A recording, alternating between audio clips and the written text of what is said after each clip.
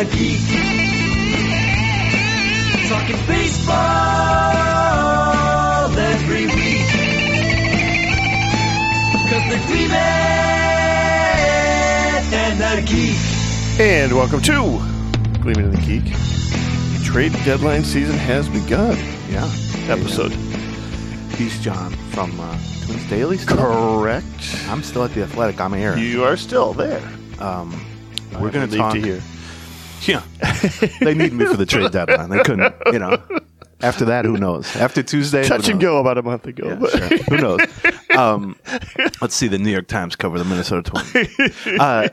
We have a lot to talk about because the Twins have made their first, and I say first because I think there will be several, or let's say multiple. Several implies 3+. I don't want to really get out in front of my skis on this one, and that's why we're actually doing the free episode a little early today. Yeah, or this week. We're going to get this out, clear the books, so get this out on Friday supper, so that once we get Friday night, you can listen to it Saturday or Thursday night. Friday morning, you can listen to the first thing, and then if any news breaks, we would encourage you to subscribe to the Patreon, because we will be doing emergency podcasts with the cool emergency podcast music. Yeah, basically, like John said, we're going to talk about the Jorge Lopez for Dylan Floro trade, which happened about an hour after the final pitch yesterday. Yep. I had literally just started to drive home when I got a text that said, funny. Hey, did you go back to the ballpark? No, because I was like, they were on the plane, right? They had gone to the there was airport, no way to talk to him, right? Yeah, okay. But we have been told, there's probably something coming. So we're going to break that down and then also look ahead what we expect, because the deadline is August 1st, which is Tuesday afternoon. Basically, is the deadline. I do expect the Twins to be relatively active. I don't think.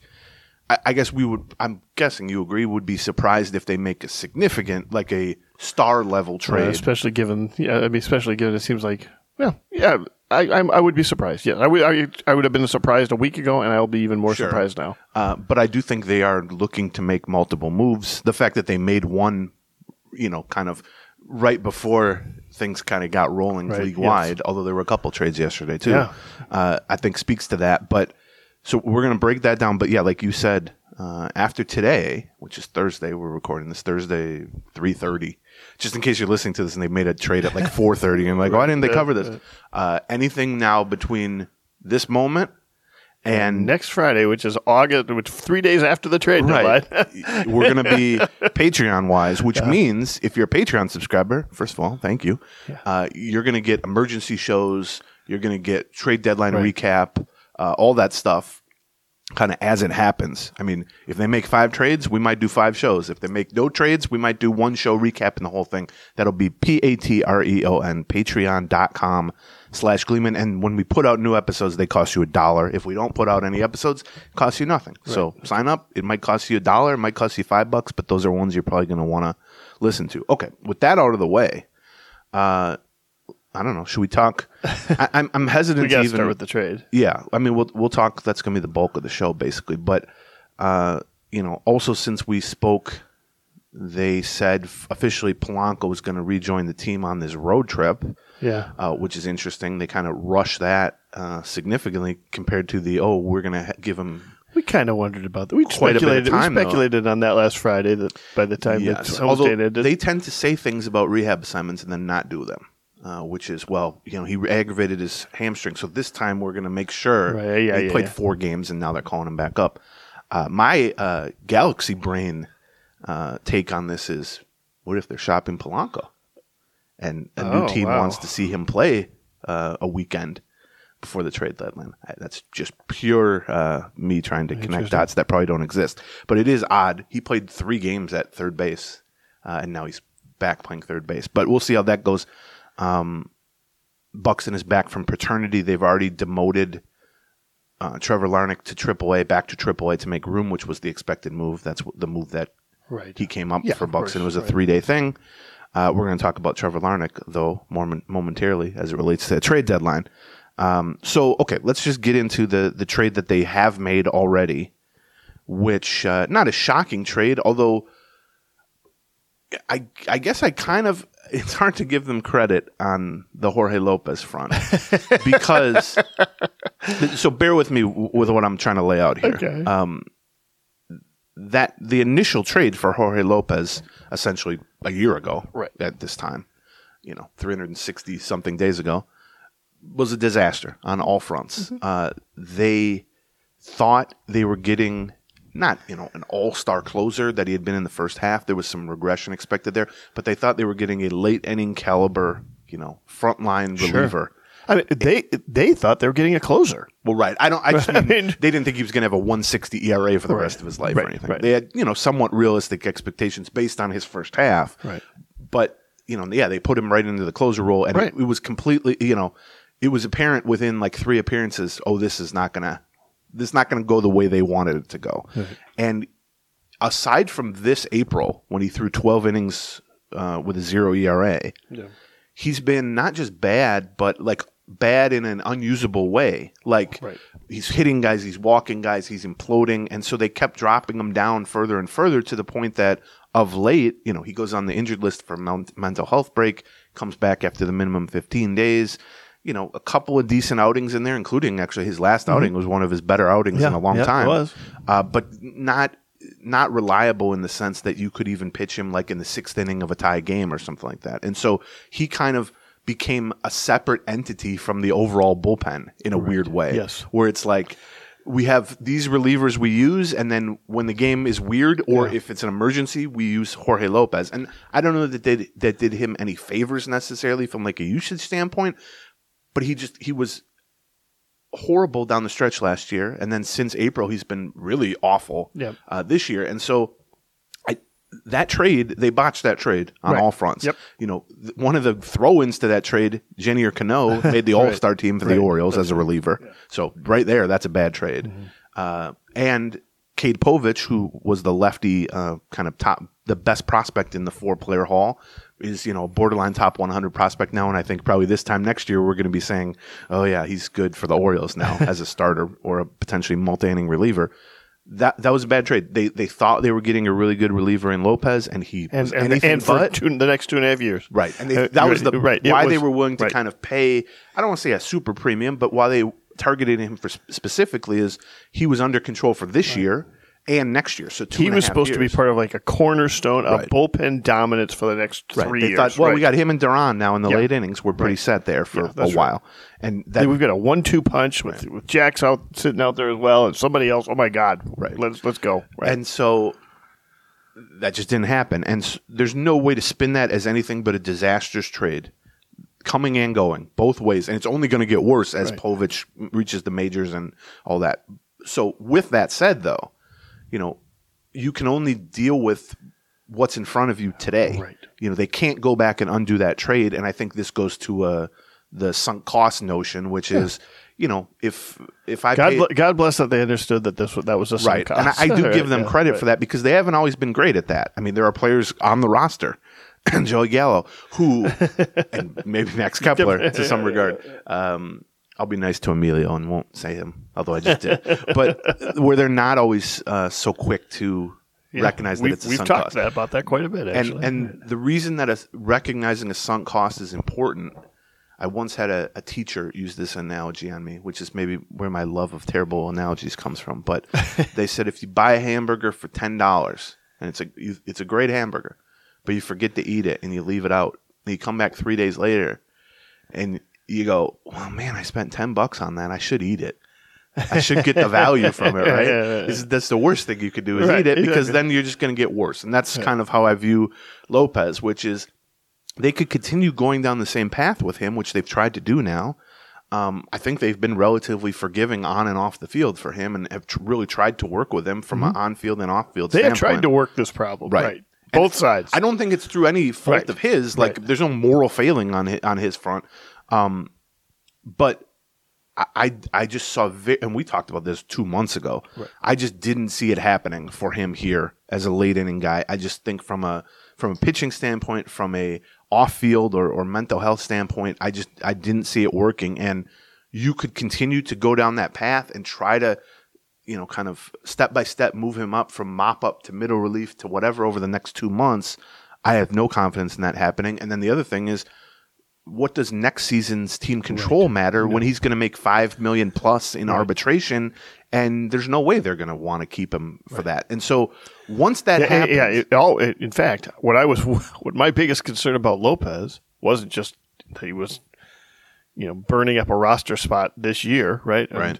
It was that they were going to double down on him, similar to Pagan, yes, right? And where they'll say, "Well, it's only $5 million, and we still have confidence, and really, we want to still recoup value from that $10 hamburger." That was my that was my biggest concern about Lopez moving forward, is that they were going to continue. If the best case scenario is they recognize he's now going to be a low leverage reliever that we're going to be trying to find. Maybe there's an upside play there. Like you like to have some low leverage guys in the bullpen that you think could eventually become high leverage, right? Whether it's because of stuff or past history or whatever. To me, that should be the only goal of a low leverage reliever is can they become more than that? That's exactly right. That's an absolute necessity and part of the check mark, right? He does qualify for that. Like and so the thought process was, okay, the most likely scenario is he's a low leverage guy this year. Maybe he ends up becoming a high leverage guy at some point in the season. He puts it all together. But I mean, the odds are, I thought there was a 90% chance that they were not picking up that thing. And frankly, I thought if the 10% was a worst case scenario, not the best. They're going to get food poisoning from that $10 burger. Right, that's exactly. By the way, how long ago did I go to college that a $10 burger was like an example of like a decadence? Exactly right, you can't throw away a $10 burger. Meanwhile, you go to Five Guys and they're like $9.50. Exactly right. Yeah. So within that. And so the reason I'm giving them credit, now it's damning with faint praise, obviously. Hopefully we've made that clear. But once you determine two things. Once you determine, A, he can't be trusted right now. Right. And 2 months is not that long of a time. Right. And it's very difficult in August and September of a pennant race to find great opportunities for him to have break a guy through, work his way through problems, because then if he has a couple of disastrous outings, then what? And so most likely going to be a lot of trials by fire, right? Or nothing, or he's collecting dust basically because they just can't use him. That's right. And so once you determine you don't have faith in him, kind of building up to that, going into like September, let's say, then you can say, well, the 2024 team control has ceased having any value, really, let alone significant value to us. And so once you've determined that, then this trade becomes fairly straightforward, which is 2 months of Jorge Lopez, August and September. Do we think he's more valuable and more useful to us than Dylan Floro? And I think that's a very hard case to make, which is why I give them credit. I'm not sitting here and tell you, we'll talk about who Dylan Floro is, because I'm sure people haven't watched that much Marlins baseball over the years, and he's certainly far from a prominent. That's right. Come on. Okay, come on. You got scouting report? No, she gave me the finger and walked away. But so we'll go over that. But, he's just, I would say, a kind of, honestly, like we joked about this, a Michael Fulmer type. Right. Which is a decent, high floor, low ceiling, 6th or 7th inning reliever. I tend to call them secondary setup men, which is like you're good using them in spots that matter, just not the spots that matter the most. Right. And even, stylistically, he's a sinker slider guy who does really well against righties. He's not a guy you want to match up against a whole lot of lefties, especially, good lefties, back-to-back lefties and sort of thing. So I think it kind of matches what they did with Fulmer last year, where he's 32. He's got, I think, a 3.17 ERA since 2018 for the Dodgers, and then lately the Marlins. He's set up a lot for the Marlins. He's closed for the Marlins. He's not going to be a guy who's, going to displace Duran or even Jax, but he's a guy who can pitch the 6th or the 7th inning, relatively rubber-armed. He's a veteran. You can try to spot him as much as possible against righties. He's been sort of their backup closer. Yes, for part of although he struggled this year, which we're going to talk about that in a second too.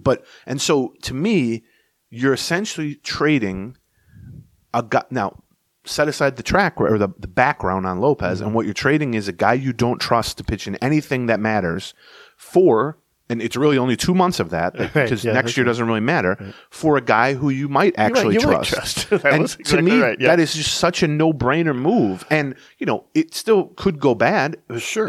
Floro's... The proof is going to be in the pudding here. Floro's ERA was 4.5 with Miami. Now, we're going to talk about how the secondary numbers there were right in line with his career norms, and he's gotten unlucky and all that, but maybe not. Maybe he's just, there's a sign of him at 32 struggling. Or Lopez goes to Miami, and all of a sudden he's pitching like he did in Baltimore, and then all of a sudden next year's team control has value for Miami. I see why Miami would do this, which is Floro's a 32-year-old impending free agent. Miami's on the edges of contention or whatever, and they probably think, well, hell, if we can turn Lopez into anything decent, then we could keep him next year or trade him next year. Yeah. So I get that, but from this Twins standpoint, I honestly think it probably just came down to a simple thing as for the next 2 months, who would we rather have in the bullpen? And I really think it's, after watching Jorge Lopez now for the last 12 months, 50-something innings for the Twins, it's just really difficult to make a compelling case that he was going to be more useful to the Twins over the next 2 months. Now, does that take away from how disastrous the initial trade to get him was? Absolutely not. They should not be taken off the hook from that. But setting that aside, I think this was sort of a nifty little move that I certainly didn't see coming. Able to take a reliever who has pitched himself completely out of your plans and flip him for a similar reliever. One of the things you're looking for at the trade deadline. Right, exactly. And I mean, if they had made a move for Dylan Floro tomorrow, and it was just they traded, their number 18 prospect for him, we'd go, it's on the low end of what we were looking for, but that checks the box. This checks that box, and it opens up a roster spot. You don't have to worry about sending down, some of the other younger guys that you might be. I mean, not that it's going to kill them to put send Josh Winder back down to AAA, but Josh Winder pitched well. He did pitch really well. I was shocked. He was very good. Yeah, because he has not been very good. I was really hoping they'd get him the win with a pushing a run across in the ninth. That's true. Okay, so a few more things about this trade. This is a front office admitting a sizable mistake, viewing it as a sunk cost, and moving on. Floro is an impending free agent. Now, if they fall in love with him, a 1 year, $4 million deal or something like that should be able to get it done. I think there's a decent chance that throughout the offseason, you and I speak of Dylan Floro in the same way that we spoke about Michael Fulmer. Right. This entire last offseason. Why don't they just re-sign him? Why don't they just re-sign him? Let's throw $4 million at him. I agree. $6 million at him. So, like I said, 3.17 ERA since 2018. That's in roughly 300 innings. Pretty consistently been a late inning caliber guy. He's closed 30-something games for the Marlins over the last couple of years. Mostly a setup guy, but this year, if you look, a 4.52 ERA. Right. And I know a lot of Twins fans are going to look at that and say, "Well, they traded Lopez for a guy who is almost as bad as Lopez. Right. What's the deal?" And maybe if he had a 3-something ERA, this trade doesn't happen because Miami's not soured on him at all. But I would say, going a little below the surface on a 4.52 ERA, he's thrown 40 innings this year. He has 41 strikeouts versus 11 walks, which is excellent. That's a great ratio. And even better, he's allowed 2 home runs in 40 innings. Right. So if you have 41 strikeouts and 11 walks in 40 innings and you've allowed 2 homers, it doesn't take a genius level sabermetric analysis to say that's better than a 4.52 ERA. Now, why is his ERA so high? 2 reasons. One, give him a lot more hits than in the past. Yes, a 3.96 batting average on balls in play, which can sometimes be a pitcher's fault, but is usually at least somewhat tied to luck. And it's 80 points worse than his career norms. Yeah. It's almost 100. That's what you really like to take a look at is what was he done every other year before this? Why is he suddenly giving up a bunch of hits this year? Exactly. Especially with Luis Perez in the infield. Wow. That was mean of you. But yes.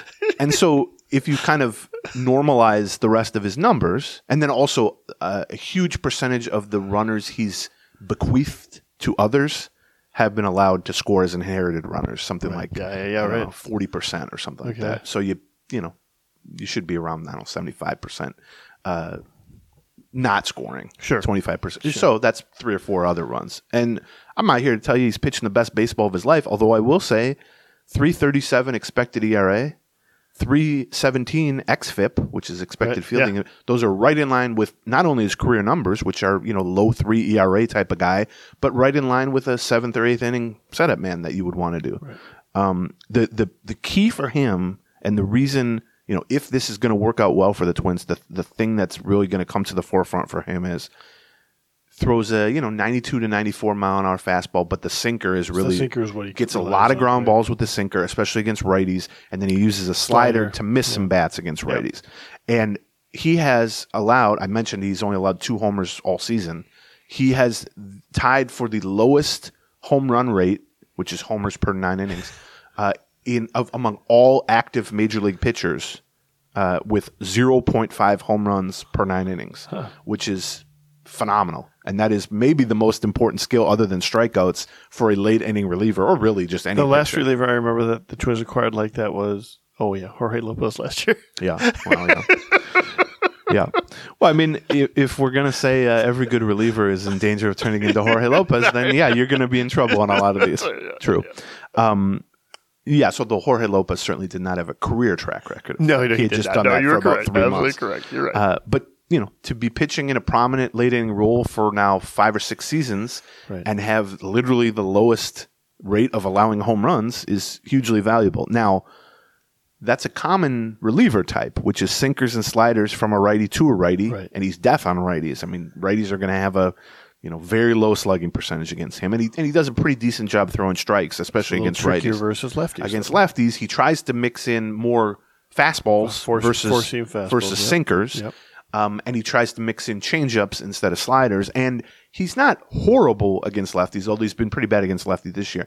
But he's just not somebody you'll ever want in the 6th or 7th inning. Sure. With 3, 4, 5 of a lineup, and 2 of those guys are lefties. You would just never choose to match him up in those spots. So they're going to have to be a little bit careful.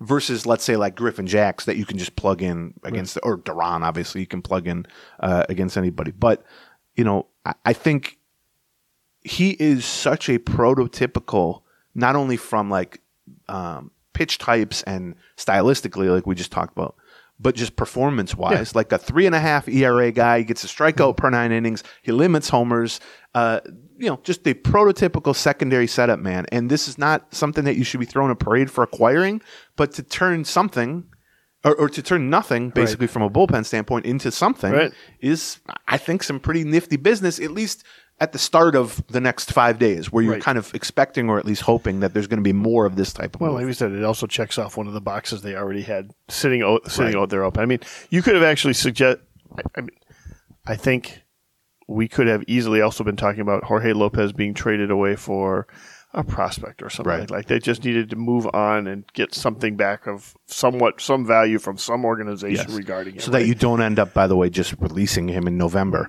And then that's just a complete admittance that things went poorly, or that it was a mistake. And I think after we do a couple sponsors here, when we talk about what might be coming up, I wouldn't be shocked if they try to do something similar. Like, let's trade something that we just have to get off the roster. We had talked about on the hitting side, reliever. When we talked on a couple Patreons ago, we did a whole episode about right-handed bats they could try to pick up.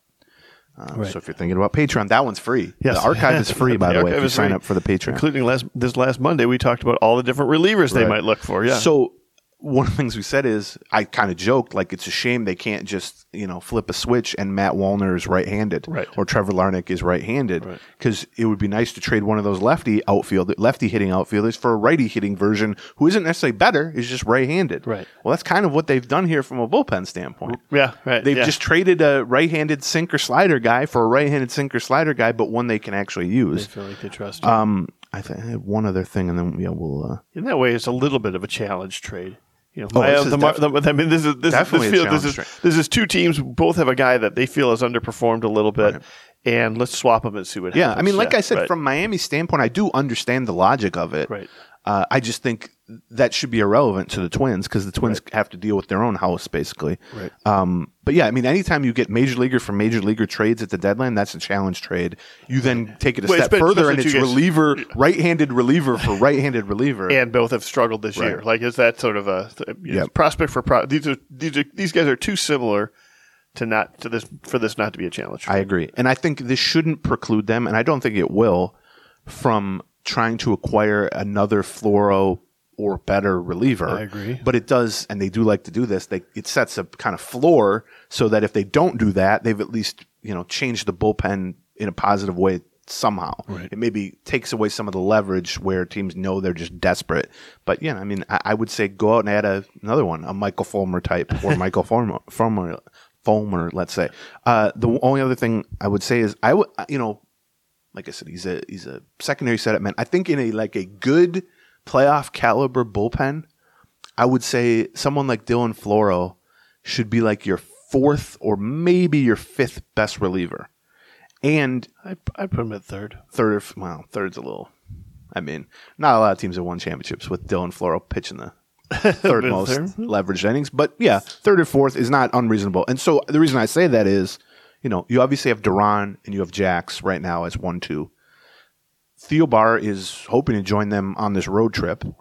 And if healthy and pitching like he has for the last 3 years, which is a big question mark, admittedly, well, he would slot in there as 3 or 4. And then obviously they're hoping still to get Brock Stewart back, who would slot in there as at 3 or 4. So I do think there's a realistic chance that come, September 15th, let's say, Floro is 4th or 5th on the depth chart. That should be kind of the goal. But the injury question marks make that tricky. I mean, I think since the last time we did this free podcast, we found out that both Brock Stewart and Caleb Theobar neither had started a rehab assignment, and they weren't.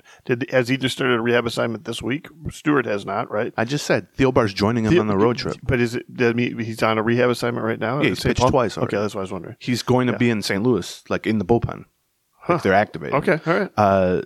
Stewart has been throwing, but has not started a rehab. But that sounds relatively close too. But yeah, I mean, those are huge question marks. I mean, the fact that they're activating Caleb Theobar doesn't mean they should be activating Caleb Theobar, or that he's still got the ability to be a 7th inning lefty. I mean, he's 36 years old. But so I think that's kind of what they're mapping out. Obviously, you go out and add another reliever, and you can push some of those guys down. Before we talk about like what's next and some other odds and ends, let's talk about our sponsors. First sponsors, Game Time. We just spent a week watching the Twins, and I had, half a dozen people thank me for their Game Time, for the Game Time app and us being a sponsor because, well, as we'll tell you in a little bit, it's easy to get $20 off your first purchase on Game Time, but also it's just super easy to get tickets and cheap at Game Time. It's a little bit different in that you're like not going to a website. You're downloading an app. Yeah, it's an app. Game Time app. Super easy to use. We've both used it. John's used it quite a bit to get tickets. Exactly. I, of course, refuse to pay at this point to watch baseball games. I only will get paid to watch baseball games. Just kidding. Mostly. But the Game Time app, here's the kind of what they're offering, which is their specialty is last minute and or hard to find tickets. And so if you're a Twins fan and you're at the Loon before the game, and you go, all right, let's head over to the game. Do we want to get some tickets on the way? John, I know, has literally purchased tickets via the app while walking to Target Field. Immediately after this spot, I'm going to tell you where I was when I last used the Game Time app because we're going to be talking about that place. So that's the selling point that they're really good at. And the app allows for that to happen very, very quickly and seamlessly. And it's beyond sporting events. You can get tickets to concerts and stuff the same way. Yeah, we took a look at them for Bruce Springsteen tickets in Philadelphia. So you can snag those tickets without the stress with Game Time. You just download the Game Time app, you create an account, and then you use the code GLEEMAN for $20 off your first purchase. Terms apply. But again, create an account and redeem the code GLEEMAN for $20 off. Download Game Time today. Last minute tickets, lowest price guaranteed. The last time I used Game Time, I was at Brixworth. That's a Brixworth Beer Company, which I think a lot of you people know as Darby's. It used to be Darby's. Yeah, in the old Darby spot, North Loop, right by Target Field. Twins Daily had some events there and so on. It's got that great patio that overlooks the I've had beers with train you there tracks several times. That is correct. So now lots of people have, and lots of people have had beers with me new at the new Brixworth. I got to tell you, it isn't just me that I've taken a lot of friends there because it's one of my new favorite places, and the feedback has always been positive. Brixworth is a brewery, but also a restaurant. As a brewery, they are associated with the same family that does Black Stack Brewing, which one of the best breweries in the Twin Cities, especially known for their hazies, which is why I took Phil Miller there to Brixworth. He loved the hazies. Hazy Phil Miller. He's a hazy guy. He is a hazy guy. But then they also have food. They have this great pizza. They have burgers, which I think people like, but I haven't really had one because I can't not get the pizza. Yes, the pizza is rectangular and really good. The crust a lot of amazing. Traditional kind of pub fare too. In addition to the pizzas, it's one block from Target Field's Gate 6 where you can go in. Right, like where the North Star line is, basically. That's right. It's just a block away. Just Google Brixworth and follow the signs. They got a good patio. That's right. beer, pizza, burgers, patio, right adjacent to Target Field. You don't want to be doing you may run into John Bonus there. You never that's know. A downside. I've listed several upsides. There's always a downside. Pre-gaming or post-gaming. Yeah. Brixworth. That's BRICKSWORTH. That was great spelling, John. Pretty good. Congratulations on that. Okay. I like that idea for an ad. Here's 10 good things about it. One downside, John might be there. It's like, okay, well, what are you going to do about that? I will probably be on the patio. Okay, so in terms of what's next after swinging this trade, I think, like we said, this should not and won't preclude them from going after another reliever, although I do wonder if this makes that, let's say, next reliever more likely to potentially be a lefty. I wonder although the fact that Thielbar is about to rejoin the bullpen might be that one of the reasons they're kind of rushing him back is they want to get some sense of what he's like prior to August 1st. Now, they could also have Thielbar rejoin the bullpen and have maybe soured on Giovanni Moran and add a reliever to slot between Thielbar and Giovanni Moran on the depth chart. You could keep all three, but I just mean in terms of higher leverage, I think Giovanni Moran has struggled enough that it's tough. I'm not saying ever. But I'm just saying right now, over the next 2 months, because the thing that happens... We were really looking for him taking I think he was one of our sleeper picks at the beginning of the year. He's had his moments this year, for sure. He hasn't been horrible, but he just... April and May looked like he was kind of trending upward, and now he's been trending downward. Did a pretty good job as the lone lefty when Thielbar first went down. Yeah. But that's been a lot of stress to kind of carry now for a couple months, and I think it kind of undid him a little bit. But I think... you could carry three lefty relievers potentially, but to me, if Thielbar is a question mark and Moran is definitely a question mark, what you really don't want to be left with is no dependable lefty relievers down the stretch, and certainly for a playoff series. Right, and this is kind of something that we've talked about as it relates to... I did notice that they had Brent Hedrick up for a few weeks just to see. He wasn't really in the left-handed relief role, but I wondered... this is called a non sequitur. You're just trying some stuff. You think Brent Hedrick's going to get you big outs in the playoffs out as a lefty? I just think... I don't know what... No, I don't think he's going to be the left-handed setup guy, no. But I think I don't think Moran is that either. Well, okay, but we can. I don't think Ron Vallone's going to make a comeback either. Brent Hedrick gave up 3 homers yesterday in 3 innings at AAA. By the way, this is John's. I did not know that. Okay, but so we've talked about this as it relates to the outfield depth, which is depth is really important in a 6-month season, but it's less important when you're 4 months into that 6-month season, because what then becomes important, particularly as you get into September and they hope October, is what is the actual functionality of this roster. Not just what do we have stashed at AAA, how is our bench, how many relievers do we have that we can option up and down, all that stuff. It's what do we do if some really good lefty is up? Right.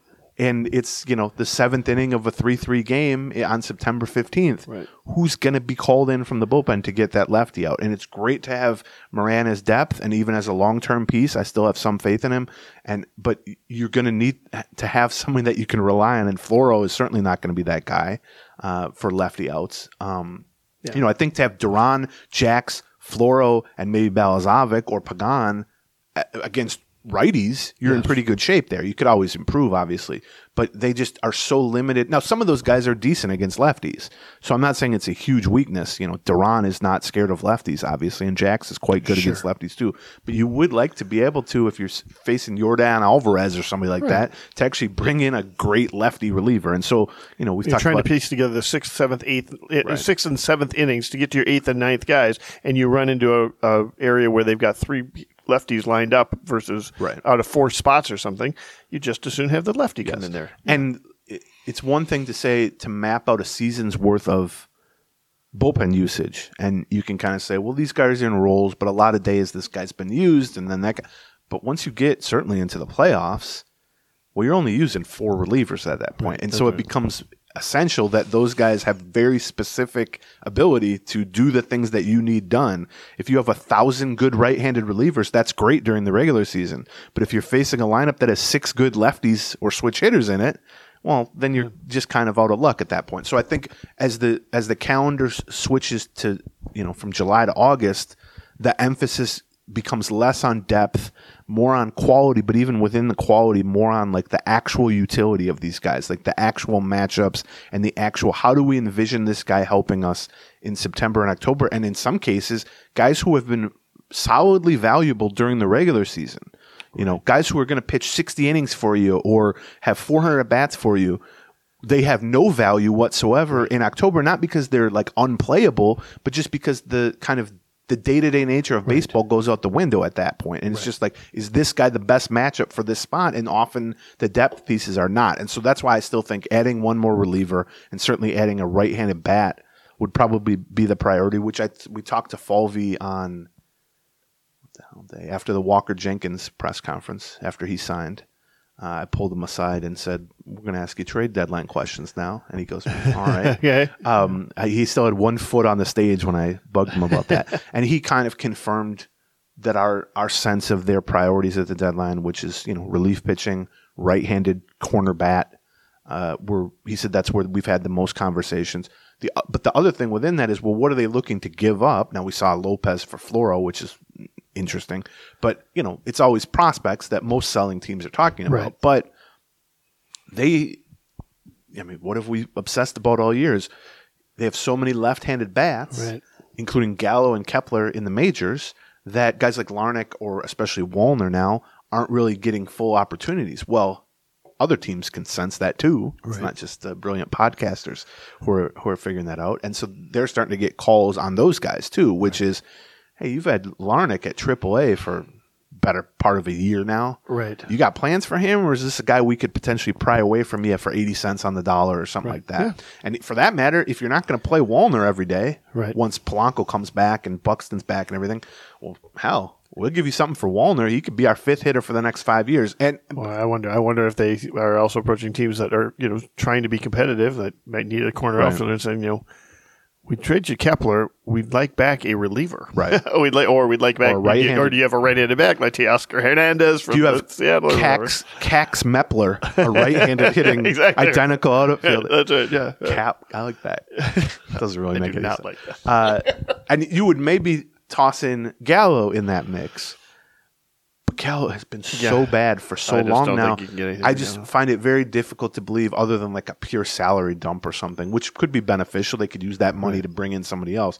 But I would view him more as, you know, a DFA release candidate than a trade candidate. You never know. It takes one. Right. One team might just go, hell, if you pay his whole salary, we'll take him, or something like that. But I mean, I looked up the numbers this morning. So he had a good first 3 weeks. Right. We were saying, what a pickup it was. You know, get him off the scrap heap. Joey Gallo, his last 70 games, he's hitting 161, and he has struck out in 44% of his plate appearances. That's like, and I'm a guy who downplays the importance and the negativity of strikeouts. Right. But I mean, 44% of the time you step to the plate, you're striking out. What chance do you have at that point? And he's hit 161, which is almost identical, by the way. He hit 160 last year, which was deemed, you know, a career-wrecking year, basically, and he's back at that level. Yeah, Yankees could use a corner outfielder. Yeah. Uh-huh. That would be a fun thing I think there's a better chance of an NBA team trading for Joe possibly a football team. View him as a nice tight end. You're right, yeah. Blocking tight end, possibly. Yeah. So he's at 168, 668 OPS, and a 44% strikeout rate in 70 games. And I don't think the defense has been that great either. I mean, it's been fine. He's been good at first. He's been okay in the corners. They've played him a couple times now in center, which is a nice option to have. Right. But if he's going to hit worse than Michael Taylor, it doesn't really do you any good to put Joey Gallo out in center. So that's the logjam. Now, me personally, if I were in a room and people were discussing the idea of trading a Trevor Larnach or a Matt Wallner because they are blocked by a Max Kepler or a Joey Gallo, I would hopefully stand up and say, there's something wrong with this picture. Like, we're viewing this from the opposite way. But I will say, within that, Joey Gallo has no trade value, and Max Kepler, by virtue of still being on the roster after 2 years of trade rumors, doesn't have significant trade value. But why is that? Well, sure. That's separate. But what I'm saying is, I mean, believe me, we're on the same page here. Right. But all I'm saying is, well, Larnach might have some trade value. No, I agree. Wallner might have some trade value. Now, you have to balance that against, well, why, like you said, what's the reason they have more trade value? Yeah. Well, because you should be playing them, at least in the future, if not this year. And so, but, I guess I could read I'll read this quote from Falvey that he gave about, teams kind of approaching them. Here's he wouldn't get into specifics, obviously, but he was asked, I might have asked him, I don't remember, about our teams trying to get one of these lefty bats from you. And he said, it's probably the area that gets asked on a lot. Less so that we're focused on selling from it, but other teams look at you and say, okay, you have some good players we like who are left-handed and play the corners, because there are other teams that don't have any of that and they're dying to get some. So it does come up a lot in conversations. We have a high bar for those guys, though, meaning we have a high bar for dealing those guys. Getting value back, right? Right. Obviously you do, because Max Kepler's still on this team. Right. But I think, look, if they could get something for Joey Gallo, I'd have done that yesterday. Of course. And if they could get something for Max Kepler, I'd have done that 18 months ago. So don't get me wrong there. But I think Larnach strikes me as the middle ground where he still has trade value, but to me at least, I would be much more likely to commit to Wallner as that sort of player type long term with the Twins, as kind of a left field, right field slugging left-handed hitter. I think he has more upside. I think he's proven more in the minors and even in the short stint in the majors. I still think Larnach has a chance to be a decent player, but it just hasn't happened yet. And even if you look at his minor league numbers, they haven't been particularly great at AAA. And so Larnach's also 26. And he's a former first-round pick, but he's played almost 200 games for the Twins with a subpar OPS and all that. If there are teams out there, and it's not, you're going to be selling low on him, obviously. Yeah. But if there are teams out there that still like him as an everyday corner outfielder, and still look at him and say he could be in the middle of our lineup for the next 4 or 5 years, that type of value, then I think I would be very open to trading him sort of separate from my thoughts on Gallo and Kepler. The Twins don't have a real deep farm system anymore, aren't ranked very high, let's say, in terms of prospect lists.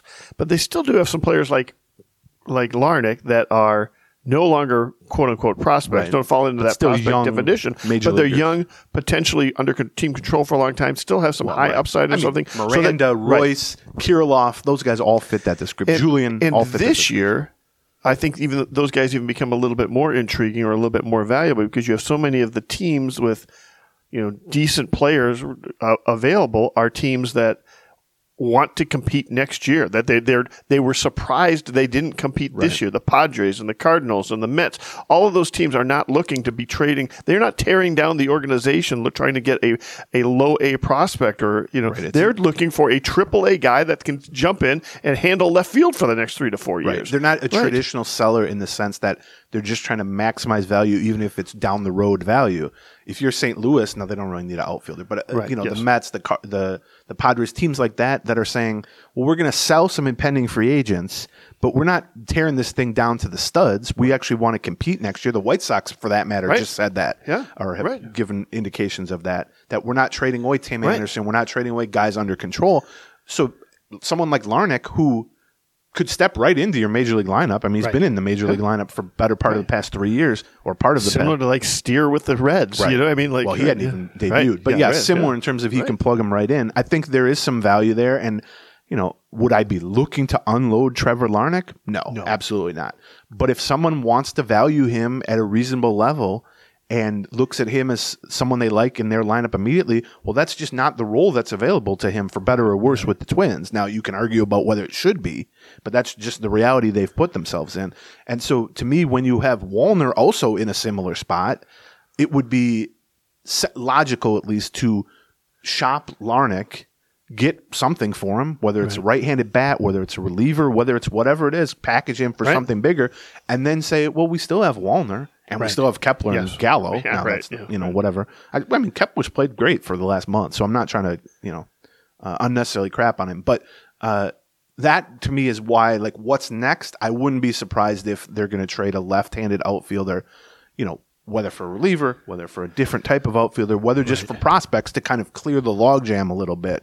Because I do think, I joked after yesterday's game when Wallner hit 2 homers, and right now is in flux roster-wise because he's seemingly the move to send down when Polanco is activated, which is about to happen tomorrow. Yeah. And it's like, well, remember the last time Wallner got sent down, he had gotten on base in 8 straight plate appearances. Now they're going to send him down after a 2-homer game. Like, this guy maximizes the fan frustration by having these monster games right before he's about to get sent down. It would be nice, though, to not send him down, to just go, why are we sending this guy back to AAA? Now, I personally would just DFA Gallo and give him that spot, but the Twins don't now seem inclined to do that.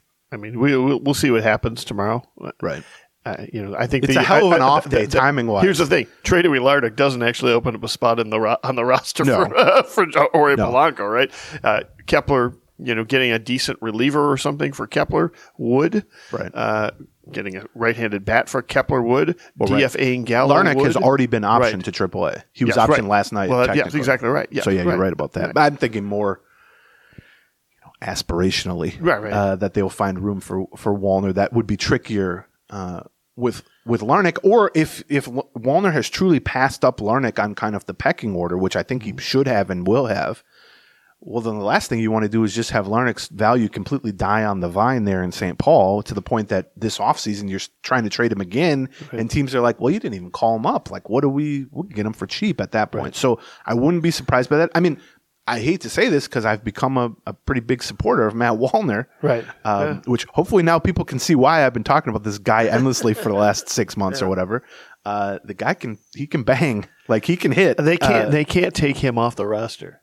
I think they're going to, though, unless there's a trade. Like you said, what other move is there to make? Yeah, I mean, because the only other one I can think of is Willie Castro. And they're not sending down Willie Castro. because you don't have a center fielder. I mean, maybe Gallo. They would try to send down Carlos Correa at this point over Willie Castro. They're so in love with Willie. That's a joke, but they're so in love with Willie Castro. So that I think is the next step. I mean, it also could just be as simple as they're going to trade a prospect or two for an outfielder or a reliever. I'm not suggesting that major league for major league is the way this is necessarily headed, but I do think they're getting calls on left-handed hitting outfielders, and to me, I would much rather trade Larnick than Wallner. Now, that doesn't mean they won't trade Wallner, which would be upsetting, but you would hope at least that they're driving getting a fairly hard bargain really good at that point. Right? Because to me, if you trade away Larnick and or Wallner, and then you finish this season with Gallo and Kepler, and Gallo leaves as a free agent, and then Kepler's got an option, well, the last thing you want to be doing is block these guys for a whole season when they could have helped you, and then get to an offseason and go, well, now we don't even have any of this, so what are we doing? So that, I think, would probably be the next step. What about if they send down Josh Winder? Yeah, they carry 12 guys on the... That's also something I would do. Yeah, Not because of Josh Winder, just because they don't need 13 pitchers for the next 72 hours after an off day. With, by the way, an off day after Monday, 3 more games. That's right. But I don't think they're going to do that. Although they might be forced to consider that just because being able to delay some of these decisions until after the trade deadline would have huge value, which is sort of why I'm surprised they're activating Polanco, because that forces them to make an extra roster decision, which is why, like I said, my galaxy brain thought was, why would they activate Polanco so quickly and right before the deadline? Maybe they're trying to showcase him. Now, again, that's just pure speculation. I don't even know if that makes much sense. But, okay, so before we finish up with some other notes, let's talk about our last sponsor here. Stamps.com. I've talked a lot of times. I hate the post office. I hate going to the post office. I avoid actively going to the post office. I have to occasionally go to the post office. I limit my chances to go to the post office no more than a couple times per year. Yeah. Right? It reminds me of living in the Soviet Union, which is not a compliment. Not something I want to... Without the vodka. Not something, exactly. Unless you smuggle it in. Right. Yeah, so I've used Stamps.com similarly, which is when I was sending out autographed copies of my book like 5 years ago. I vastly underestimated the interest in that, and so my whole house became a shipping department. Right. And if I would have had to take 8 books a day to the post office to mail out and get them weighed and put postage, I would have been driven insane or even crazier than I currently am. Instead, somebody was like, why don't you just try Stamps.com? And I'm telling you, I would say this to you if they were not a sponsor. It was so incredibly easy and easy to use. You can track then what you're shipping out, so you know when it's delivered. You get a barcode with a serial number for each thing. You can, by the way, we're about to tell you an offer that they'll send you something to weigh a little scale to use so that you can put the correct postage so that you're not overpaying for postage just because you want to slap 10 stamps on when you only need 8 stamps or whatever. And so I really cannot vouch more for Stamps.com. Ease of use, and like John said, you can avoid the post office and you can avoid the hassle and get started with Stamps.com today. Just sign up with the promo code GEEK. Now, that's not the usual promo code we do. So sign up with the promo code GEEK for a special offer that includes a 4-week trial, plus free postage and a free digital scale. No long-term commitments or contracts. You just go to Stamps.com and you click the microphone at the top of the page and you enter the code GEEK. Okay. Trying to think what other stuff. We've talked a little bit about the rest of the trade market here. Sure. I just want to make sure quite a bit. I have everything I want to cover here. By the way, reliever-wise, it doesn't really help you in August and September, but I do think now that he's healthy, there's a decent chance that Kenta Maeda could be moved to the bullpen in the playoffs, which he's done before for the Dodgers. Yeah, that's true, too. I think unlike last year when they thought about doing that to bring him back as a September reliever and that was kind of ruled out, I do think that's in play. Although the way he's pitching... He might be one of your Game 3 starters. But I think that's sort of a soft factor then in what they do. Now, you need to get to the playoffs before you can think about that. For that matter, someone like Louis Varland could be unleashed as a 1-inning guy in the playoffs. Okay. One other thing. We did go through all of the relievers on Monday's Patreon. We should mention that. That's also free if you sign up. Yeah, if you're saying they aren't mentioning names. Yeah. We did that. We went through a whole list. We went through the pros and cons. We had Josh Hader at the top. We went through 3 lefty relievers they could go after. We went through another 9 middle relievers that they could go after. Patreon. Right. There's a lot of good stuff on the Patreon. And some bad stuff too, but a lot of good stuff on the Patreon. Fast forward through the WPA discussion on the last episode.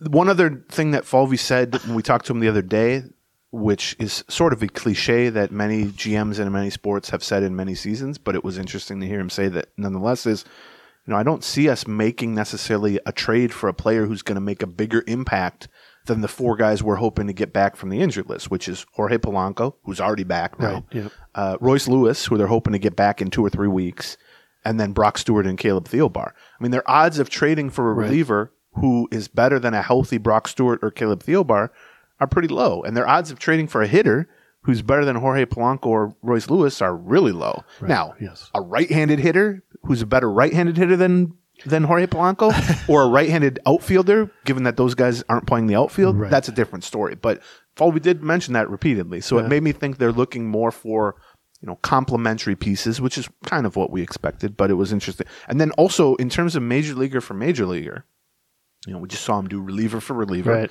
We've talked a lot about Gallo and Kepler. Right. Miranda, while on the IL, is someone they could certainly shop in a deal similar to Larnach. Yeah, you're selling low. Yeah. Another good example. Yes, of a guy like you talked about. He's not a prospect, but he's sort of a prospect still. Yep. And then for that matter, someone like Farmer. The right-handed bat they need, but they need an outfielder, really. Right. So if some team wants to use Farmer as their starting shortstop or their starting second baseman or something, I think that's a possibility. Okay. So or Willie Castro. Yeah, if you could get Shohei Ohtani for Willie Castro, they might consider doing it. But you're not going to get Shohei Ohtani anymore. No, he's off the market. He's off the market. I thought it was amusing that they announced, okay, he's officially off the market. And I'm that doesn't mean anything. No. And then they went and traded for I said, now that means something. Yeah. So they went and traded with the White Sox. The Angels went and traded for the White Sox. Right? With for 2 impending free agents, Lucas Giolito, who's killed the Twins, which we talked about on a couple episodes ago. It's nice to have him out of the division. Very good pitcher. Impending free agent starter. And for Reynaldo Lopez, who is one of the names we mentioned on Monday. Yes, we talked quite a bit about him because he's an impending free agent, right-handed setup man. And we were like, I don't know if the White Sox want to trade with the Twins, but if they're open to it. So that's off the table. The White Sox have some other guys too. Also, the Guardians traded their starting shortstop, Ahmed Rosario, and you might think, they're 2 games out of first place. Why would they trade their starting shortstop? 2 reasons. One, the Guardians have clearly made it obvious over the past 5 or 10 years, they are willing to be both buyers and sellers. Now, they've often done it with pitchers, like a guy, and by the way, if Shane Bieber hadn't got injured, I think they might be looking to do it with Shane Bieber, to cash these guys in a year in front of free agency for big value. They did it with Trevor Bauer. They did it with Kluber. They're playing the Rays game. is what they do. Constantly refreshing. They're constantly trying to pick up additional years of team control from somebody they think is going to be trending in the right direction. So Rosario was an impending free agent. So instead of letting him walk as a free agent, and he wasn't going to be a qualifying offer guy, and they weren't going to spend $50 million or whatever to re-sign him, get something back for him. But here's the real reason why it's not like a point of celebration for the Twins that they're selling. Ahmed Rosario's been terrible this year.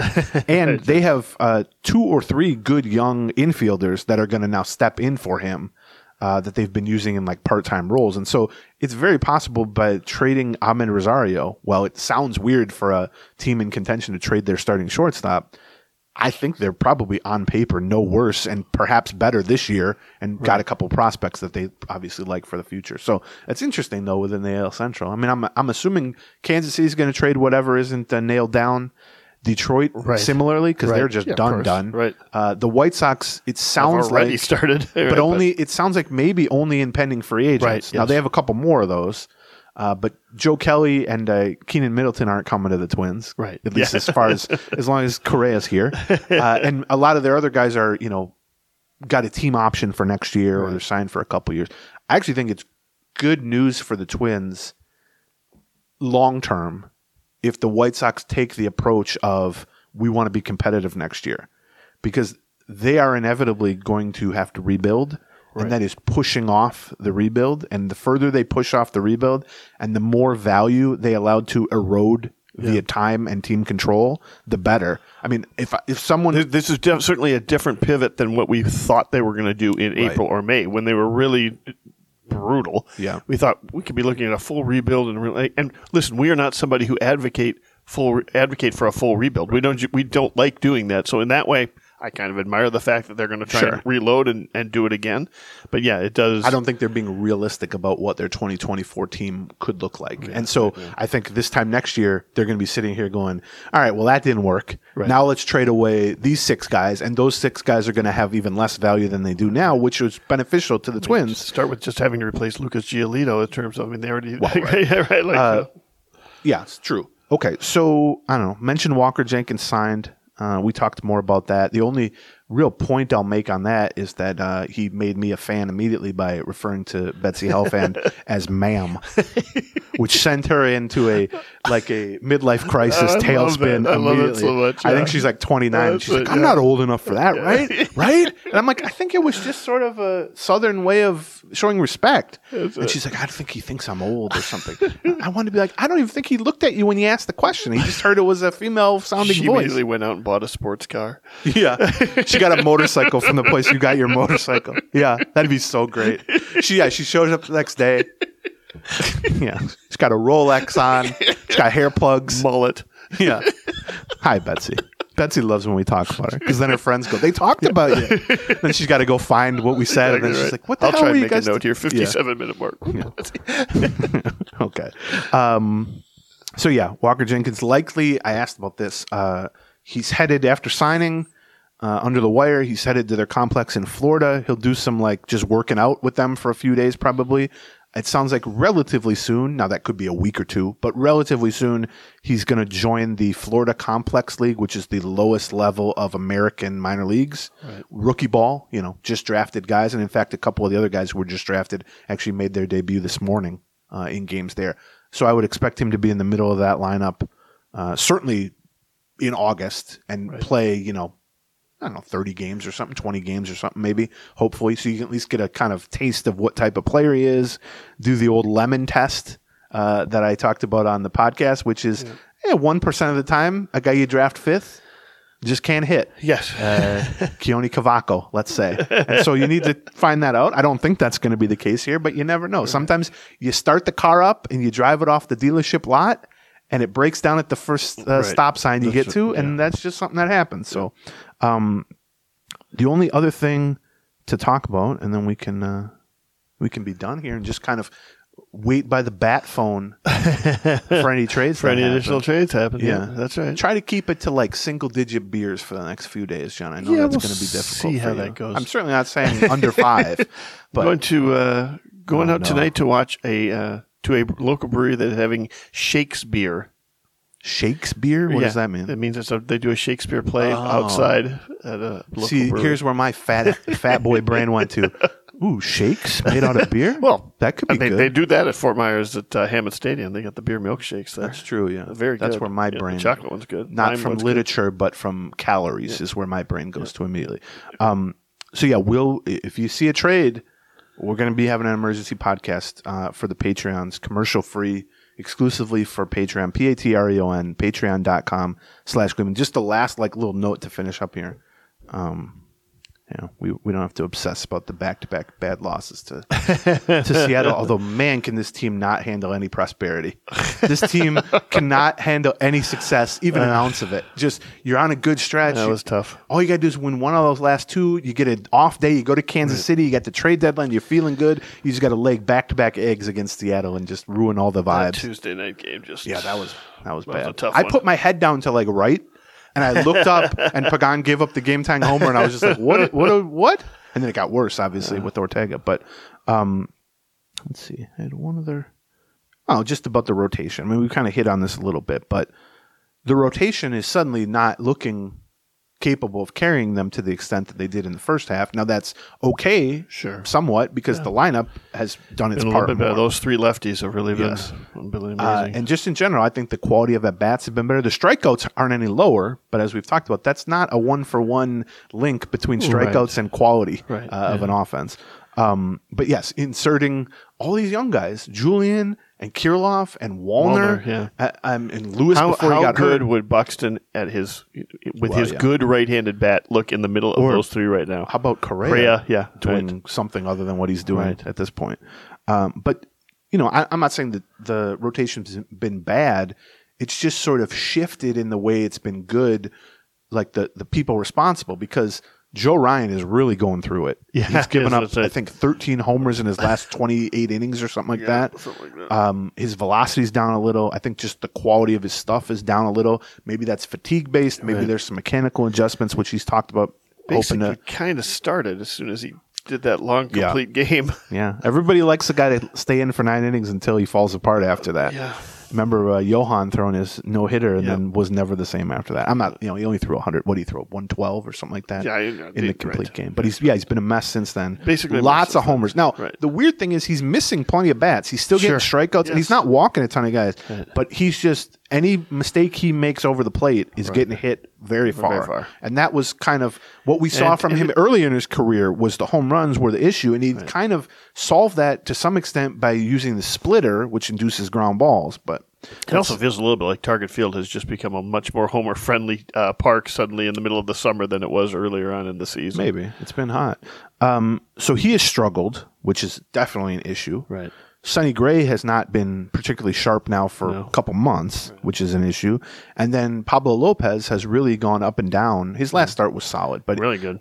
He hasn't put together the kind of month-long stretch that you would hope for since the first month. I actually thought he was...